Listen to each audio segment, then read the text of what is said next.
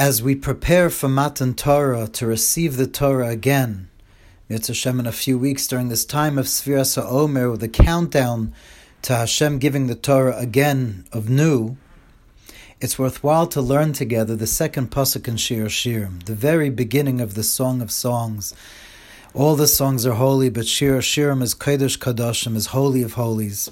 Using the holiest of all relationships, that between a man and a woman, a chas and a kala, as a mashal, an allegory for our love with Hashem. And right away in the beginning, Shir Shirim says, Yeshakeni min ashikus piu ki tovim doidecha miyayin. She says, kiss me again with the kisses of your mouth.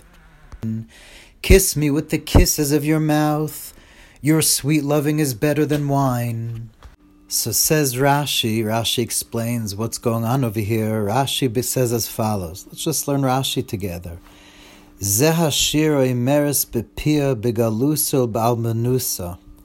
This song she sings, she being of course the Raya, the woman of Shir Shirim, representing of course Klal Yisrael. She sings with her mouth in her exile, in her state of being a widow. Miyiten v'yishakeni amelech Shlomo b'nashikos piu k'may me'az. If only you would kiss me again with the kisses of his mouth like he did then. Lefishiesh mekoyim shanoishkem al gavayad v'lakotiv. There are places that kiss upon the hand, upon the shoulder, more formal type of kisses. Achani mis'ave v'sheikekes li'esoynoyagimi k'minagarishoin kechosen al kala. My taiva, I have a desire, I have a lust, that he should act with me as he did in days gone by when we were chassan and kala. Peh el peh, mouth to mouth. Ki tovim doidecha miyayin, for your sweet loving intimacy with you is sweeter, as tovim is better, greater to me than wine. Miyayin, says Rashi, your love is greater to me, sweeter to me than any mishtayayin, any oinig v'simcha, any other pleasure, any other joy.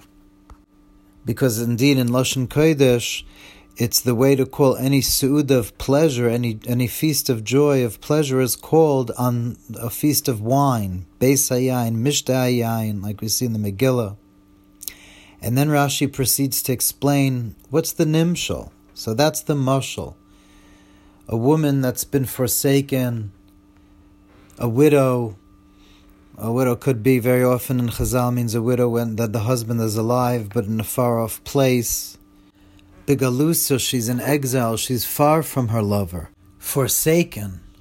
And then Rashi says, okay, that's the parable. What's it coming to be the nimshal? V'nemer dugma shaloi al shem shenosan lehem toirasoi v'diber imahim panim el panim. That HaKadosh Baruch Hu, God, gave us His Torah and He spoke to us face to face, panim el panim. In Parshas Veschanim, when it talks about it, describes Matan Torah, it says, Panim bepanim diber Hashem imachem. God spoke to us, God kissed us face to face, mouth to mouth. Which is extraordinarily deep, what that means. Of course, we know the whole Kodesh Kadoshim of the Kruvim is face to face. And that's what Rashi is saying. The Chassan Kala is face to face. And that was Matan Torah. That's the kisses, was Matan Torah. We have to remember that the most important part of Matan Torah is not the page of Gemara. The page of Gemara is the garment, is the clothing in which is enclosed God in His very essence. Panim bepanim, Shavuos is about coming to be with God again face to face. And then Rashi continues and says that Hashem gave us the Torah and spoke to us face to face. V'oisam doidim, and that love, that loving, oidem arevim aleim mikol shashua, is sweeter to the Jewish people, to us, to every Jew, is more arev, more sweet than any pleasure, any shashua, more than any other enjoyment. And so we remember Matan Torah, we celebrate Matan Torah, and we know that that was the greatest revelation in all of history that ever was, and we yearn for that same kind of face-to-face, That's what Shavuos is really about. The Anochi Hashem Elokecha, God saying to us again, and we yearn again for that time. Rashi continues, Umuftachim itoy, we're promised by God, Lohifia oid aleihem, that God will once again appear to us, appear upon us, consummate a union with us once again, even greater than before. And how will that be? In what form will that take? Levaer lehem soy ta'ameha umistar tzvuneiseha. God will reveal to us the deepest secrets of Torah, the mysterious concealed reasons for everything in Torah. That's going to be the kisses. It's going to be Kabbalah, Hasidus.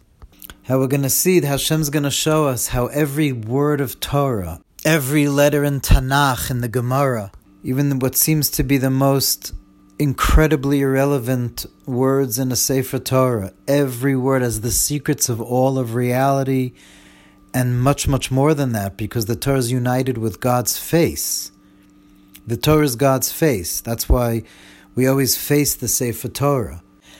And so Hashem is going to teach us the deepest secrets. Soita meha, there's secrets and the deepest reasons and the mysteries of all of Torah. Umechalim panav l'kaim dvarei, and we're beseeching God to fulfill His promise. That we shouldn't just remember Matan Torah, but rather, finishes Rashi, V'zehu yeshakeni min ashikos pihu, that He should kiss us again with the kisses of His mouth. He promised to come back to us, to return to us, to be with us, even more than by Matan Torah. Yeshakeni min ashikos pihu. And Rashi says clearly that that's going to manifest through the secrets of Torah, Pnimius HaTorah. Mistar tzvuneha. Everything we're learning now is just a taste. Chazal say, Heva legabe Torah shel Mashiach. It's just an aroma vis-a-vis the Torah of Mashiach, that Mashiach, Hashem is going to reveal through Mashiach secrets of Torah that could only be seen, not even understood. May we finally see it before Shavuos. B'mheir b'yameinu.